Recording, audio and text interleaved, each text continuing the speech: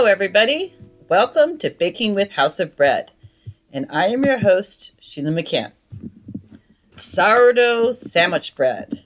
It's delicious with a more subtle sourdough flavor and a softer crust that makes an awesome sandwich loaf. In a future episode, I'm going to cover the hard-crusted artisan sourdough loaf, and that's much more sour. It's also a 4-day process. So this recipe is a 1-day recipe. It's easy to make, and it's perfect for sandwiches.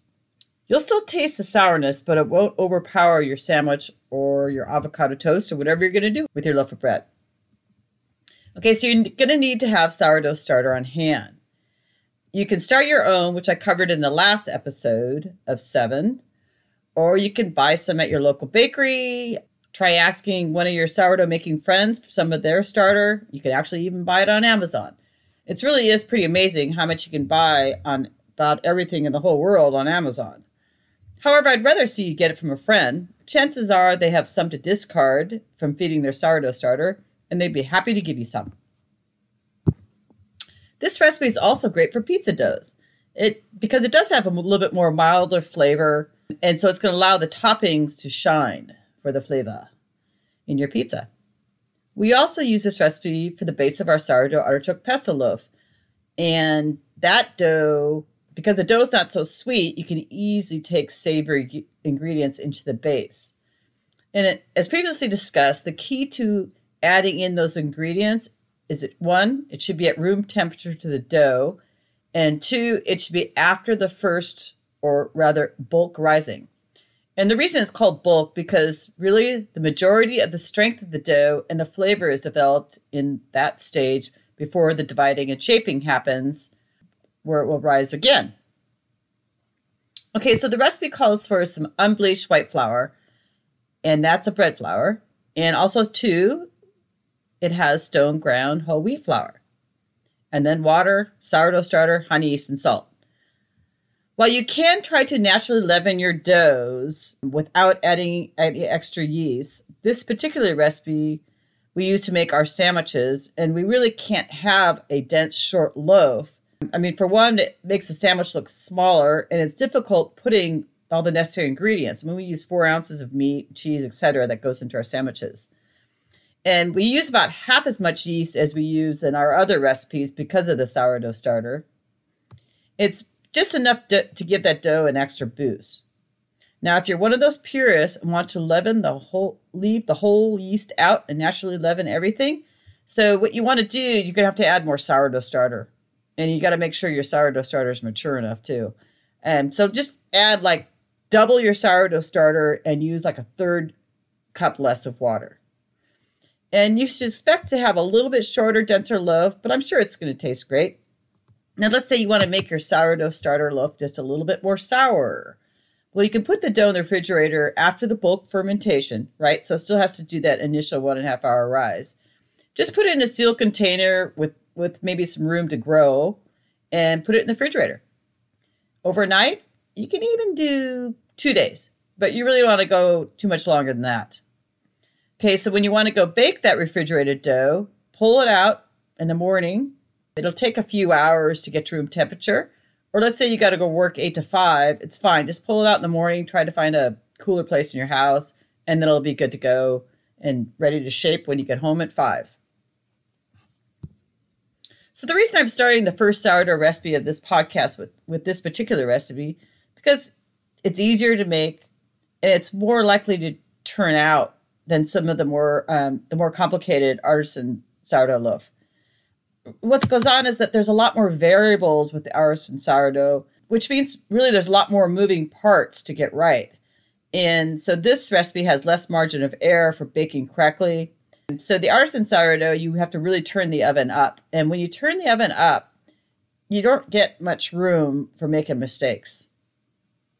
I mean, not that's all about making it easy, but I encourage you to start here with this recipe before advancing to the artisan sourdough recipe. And if you think of it kind of this way, if you want to get off the couch and decide you want to run a marathon, and really what you want to do is start by walking longer maybe, and then alternating running and walking, and then finally running that 26.2 miles. See, my concern is that if you try to learn all the different complicated parts of the baking all at once, you're going to get frustrated, you're not going to have much fun, and you're likely to give up. So be patient, learn the basics first, and it's going to help you to continue to learn the trade while you're eating fantastic homemade bread made with your very own 2 hands. Okay, this sourdough recipe is a straight dough, so you put all the ingredients in at once. The white flour-based breads are generally a straight dough as opposed to the whole wheat doughs, which use a 2-step process called a sponge method. So a general rule of thumb, if the recipe has more than 50% wheat flour, use a sponge method, which I covered in episode 6. So this recipe will yield about 3 pounds of dough, which give you enough for a traditional sandwich-style loaf, and some extra dough for whatever else you want to do with it. Make dinner rolls, a baguette, or try the artichoke pesto sourdough loaf. So I'm going to give you the recipe now and go over the details of how to put it all together, but I am going to also include the recipe in the show notes, so you don't have to bother writing it down. Okay, so you start with 3/4 cup of sourdough starter.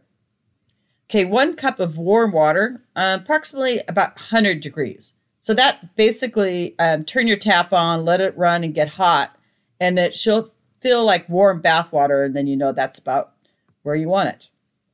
You don't have to use bottled water. I'm not a fan of bottled water anyway, and tap water is just fine. Okay, and then 1 package or 1 tablespoon if you're active dry yeast, 2 tablespoons of honey, and then 3 cups of unbleached bread flour. So note that the recipe calls for bread flour, not all-purpose flour. So bread flour basically has more protein in it, which means it's easier to get that gluten properly developed. Okay, and then you're going to add a cup of whole wheat flour. So I like stone ground bread flour.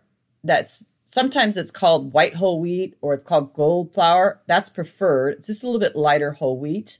But if all you got is wheat flour, you don't know exactly the type, just use that.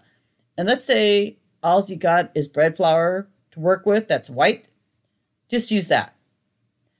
It'll work out fine. Okay, so then you add a tablespoon of salt, and any type of salt will work. Okay, what I recommend is that you follow the recipe exactly the first time, and you're going to have a great tasting loaf. And then start adjusting to your own personal taste. So you can decrease or increase the amount of salt, use sugar in place of honey, or substitute warm milk instead of water, and which is going to give you a richer loaf. And also, too, if you want to substitute a cup of rye flour instead of the whole wheat flour, you can do that. But you want to be careful about substituting rye flour instead of white flour, because you're going to end up with just a little bit shorter loaf. I mean, not that that's all bad. I mean, I actually like the complex tasting loaves that have multiple flours in it. But I really want you to try this recipe first, then start substituting either like more whole wheat flour or rye flour or whatever type of flour you want to throw in there.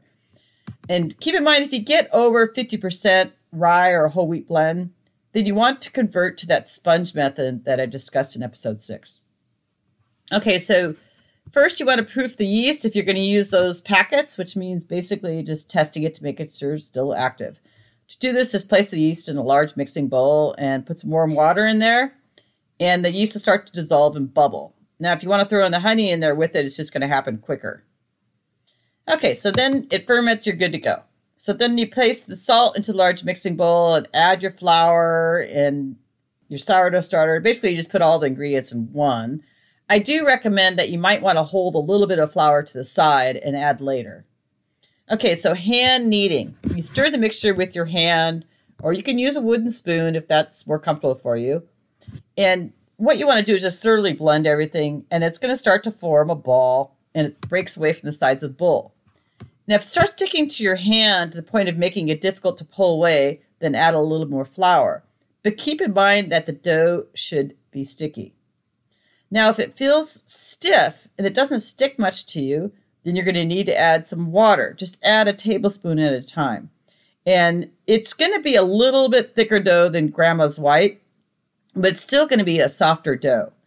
And then you take that dough and you transfer it to a flat surface of some type. It doesn't really matter what type. And then lightly flour it. And when I say lightly, I mean lightly. I mean like a teaspoon of flour. You don't want to put too much flour.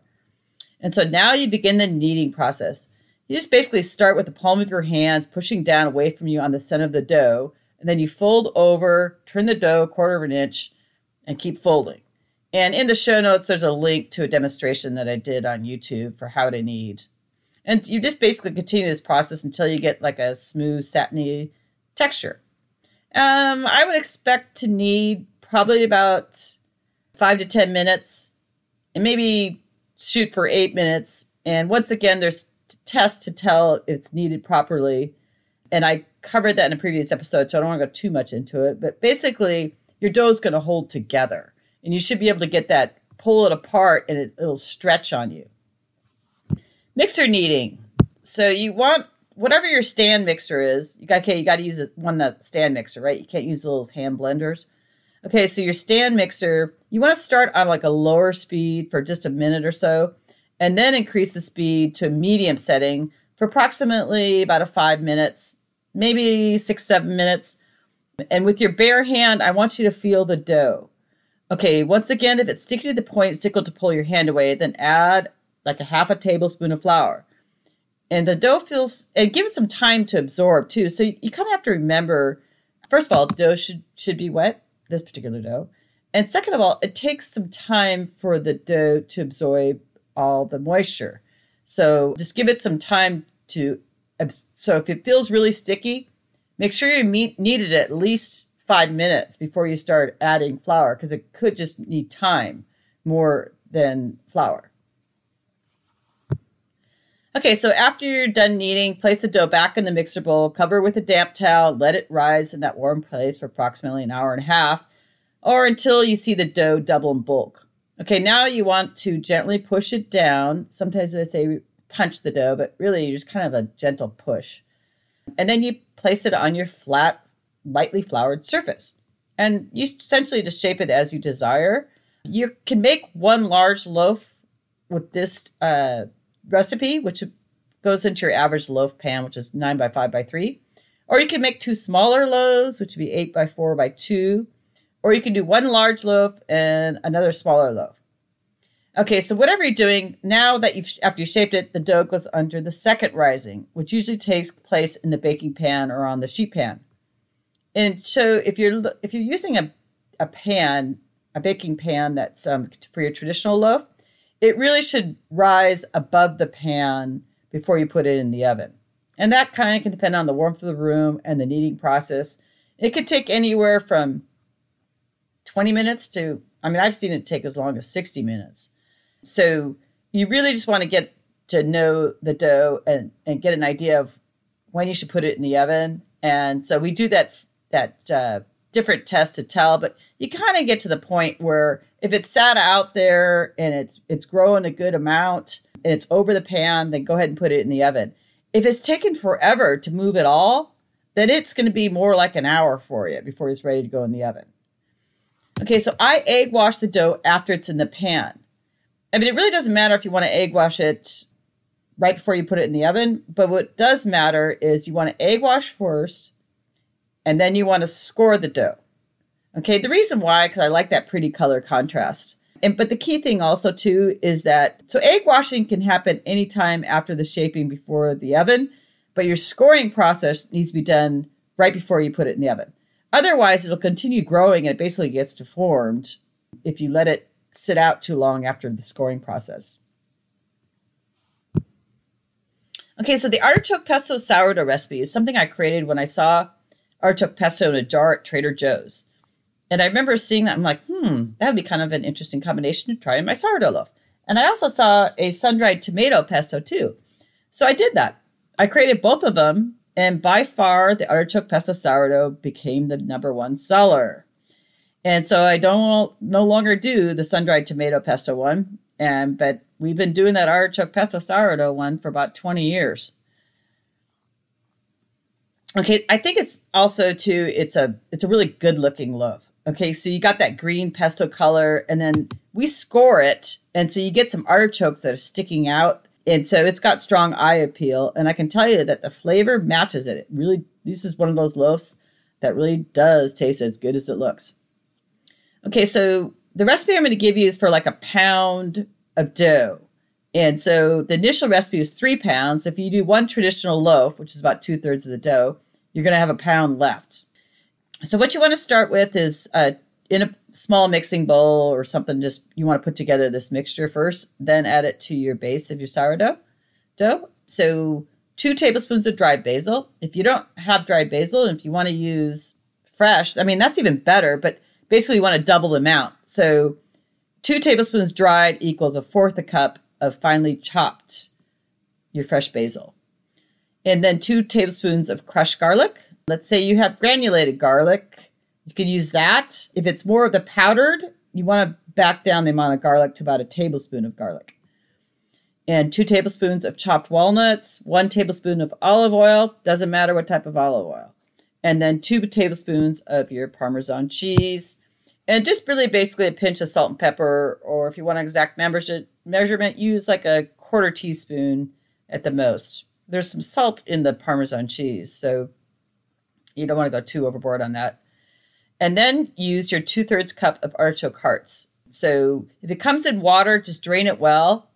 And let's say it comes in oil, your artichoke hearts, then just basically omit the olive oil above, but still drain it. What happens if it gets too wet, it starts sliding all over the dough, and then it'll take longer to bake, and then it overbakes on the outside by the time you get the mixture baked in the middle. Okay, so now you take your dough and you basically just lay it flat. So think of it like a football shape type dough, and then it's about 1 inch thick, and you put your mixture in the middle and you spread it all around. Okay, then you roll it up. Okay, you just roll it up like you would a sleeping bag, right? And then you seal the seam and make sure you take that dough and put seam side down and just put it on a normal sheet pan. Okay, then you egg wash and then you score. We score ours 3 times, evenly spaced on top of the dough before putting it in the oven. Okay, so you preheat your oven, and I recommend about 350 degrees. You can go 375 if you want a little bit of a harder crust, but don't go too much more because you're getting a good big mass, and it'll overbake by the time you get the middle done. Okay, so you place your loaves, always try to space them out in your oven. Doughs like room when they're baking. They just bake more evenly. And it's going to take about 30 to 15 minutes. And I know that's a big range, but I'm giving you that range because, one, all ovens are different, and they all have hot spots. And I don't care what your registers on your oven as a temperature. I bet if you get an oven thermometer and put it in there, it's going to be a little bit different. And one other point is that you can always bake more. Okay, so check it earlier than you think because you can't bake less. Once it's overbaked, you're kind of stuck. So start at your 30-minute interval. And so you can check for the doneness by, one, you can pull the loaf out and start tapping the bottom. If it sounds hollow and it's pretty firm, then you're good to go. But the other way to tell if a loaf of bread is done, it's a little bit easier too, is just buy an oven thermometer. I mean, they're less than $10. Okay, and just poke that in the middle of the loaf. And if the dough it'll turn into bread at 180 degrees. Okay, so for some people, and myself included, I like my sourdough to go a little bit higher. The reason why, because I like a little more color on it. So I want more of a tan color than a white color. And that'll read likely between 190 and 195 degrees.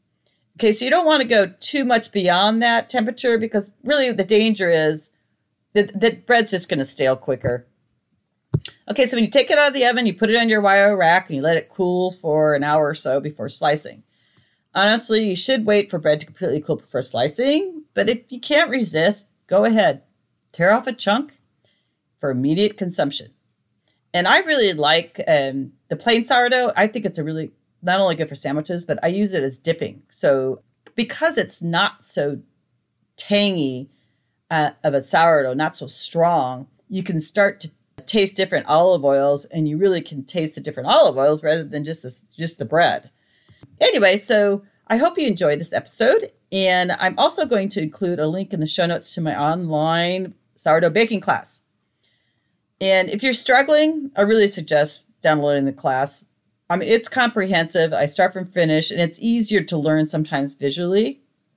I mean, it's about an hour long or so, and it's going to cost you $9.95. And it's yours to keep, and you can refresh yourself by reviewing it at any time. And I know there's a lot of videos out there on YouTube and they cover various aspects of bread baking. And I can tell you that I looked at some of them. I mean, first of all, some of them are they're just wrong. And then I also saw some really bad content and video quality. And really, it just takes a lot of time to sort through all those videos. I mean, there's definitely some good tips on YouTube, but you kind of have to spend a lot of time to uncover those hidden gems. So if you want to save yourself the time and get good quality video and content, there's no risk. I 100% guarantee everything at House of Breads. If you watch it and you didn't really learn as much as you thought you would, you want your money back, it's no worries at all. There's no question asked. We have that policy at all the bakeries and for all our products. We like our customers to be happy.